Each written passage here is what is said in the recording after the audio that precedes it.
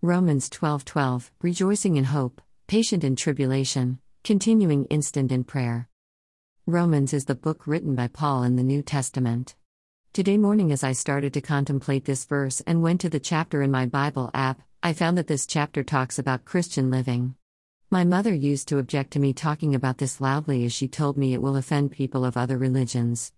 But then I explained to her and said I am only discussing with her, maybe any pastor who does Bible study with us. This reiterates the concept of what pleases God, that He makes us holy, the temple of God that overcomes Satan. The only way is not to conform to the world, which we have already discussed as walking in the way of Satan and being able to remain steadfast even if it is persecution and misery. It also reiterates the concept that Christian living is a one-on-one relationship with God, from where it extends to every other member in such relationship. Then there is a list of how we should be and be not, and these 3 points are for us today to think about. Rejoicing in hope. Many people used to ask me as to how I am being able to be in peace, smile, and joyful. I did not have to face persecution. Even now people get frustrated about persecuting me as I get back to a cheer the next moment, forgetting the painful emotions they inflicted following their persecution. I think this is because I have the peace and hope that Christ gave in me that puts me in this state of mind, for I have submitted them to God to deal with.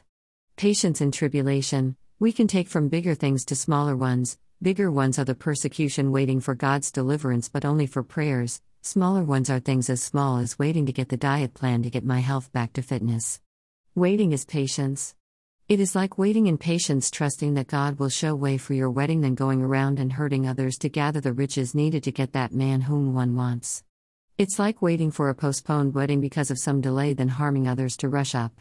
Continuing instant in prayer is about small prayers at moment of instance when in need to take spontaneous decisions that are too difficult and the path is uncertain, is what will help us to overcome Satan or have less obstacles that Satan can lay in our paths. Dear Lord, Almighty, bless this day and the days to come. Bless all those who wish me well, those who don't accept to treat me inhumanely, and those who want me to live a good life. Fill our daily plates in abundance that we may never run out of but be able to help others.